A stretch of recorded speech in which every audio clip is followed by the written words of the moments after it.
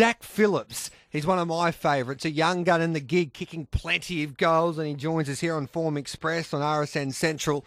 Good morning to you, Zac. G'day, Gareth. How you going? Good, thanks. You confident tonight? I mean, it's going to be pretty hard. We've drawn the car park with most of our ones, and main dangers are drawn inside us. But, they've got to book a really nice drive, so, if a little bit of luck goes our way, we won't be far away. First race, Shinari has got a tough second row draw to overcome, but she's been consistent of late. She had a nice run the other day to finish second. Yeah, she was really encouraging first up for John McCulloch.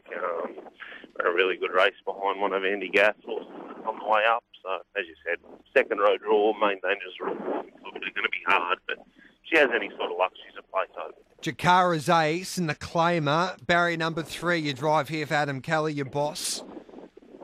Yeah, tricky sort of a horse. He's got all the ability in the world, just sometimes doesn't apply himself fully, but, hopefully he's in front and can lead him for a long way. Okay, Alice Kay, you take the drive. This is the first heat of the 2-year-old filly's Breeders' Crown heats, and she's a pretty handy filly. She's a daughter by Art Major, but she meets some nice horses here.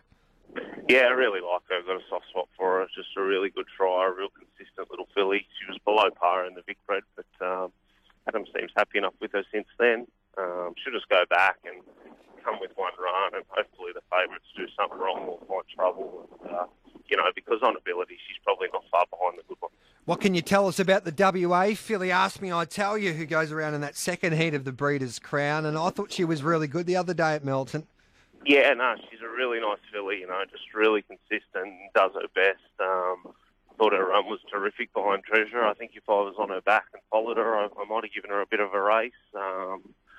She does everything right. But once again, we're drawn sort of inside one of our main dangers, and Michael Stanley's filly was superb last week at Melton. So, she's gonna find it tough. But I don't mind her. And Naomi Malone goes around in race number 7 tonight. They're at Bendigo, and she's never really far away, Zac. No, really consistent little mare.